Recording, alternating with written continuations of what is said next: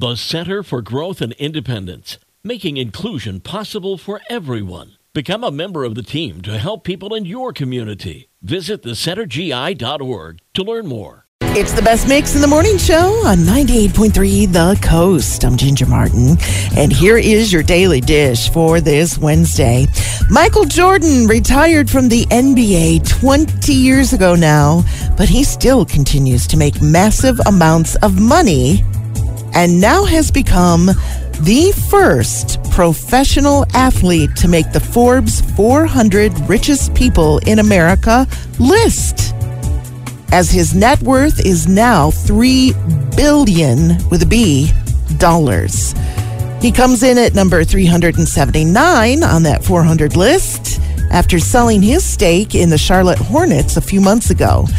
Elon Musk is still at the number one spot on that list with a net worth of $251 billion. Here's a story that'll make you not want to visit France anytime soon. Celebrities and models who attended the Paris Fashion Week recently were met with an infestation of bed bugs. They seem to be taking over the city in many hotels, even if they're 5-star, public transportation, and the airport.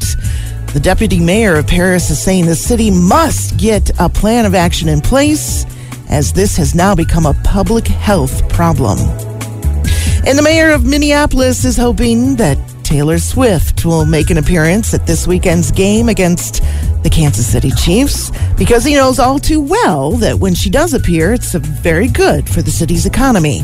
Meanwhile, it has leaked out that the Vikings are going to do a lot of trash talking to Travis Kelce directly about Taylor just to get him all riled up.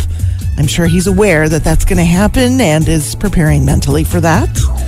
There's no word yet on whether Taylor will be in attendance at Sunday's game. And that's your Daily Dish this morning from 98.3 The Coast.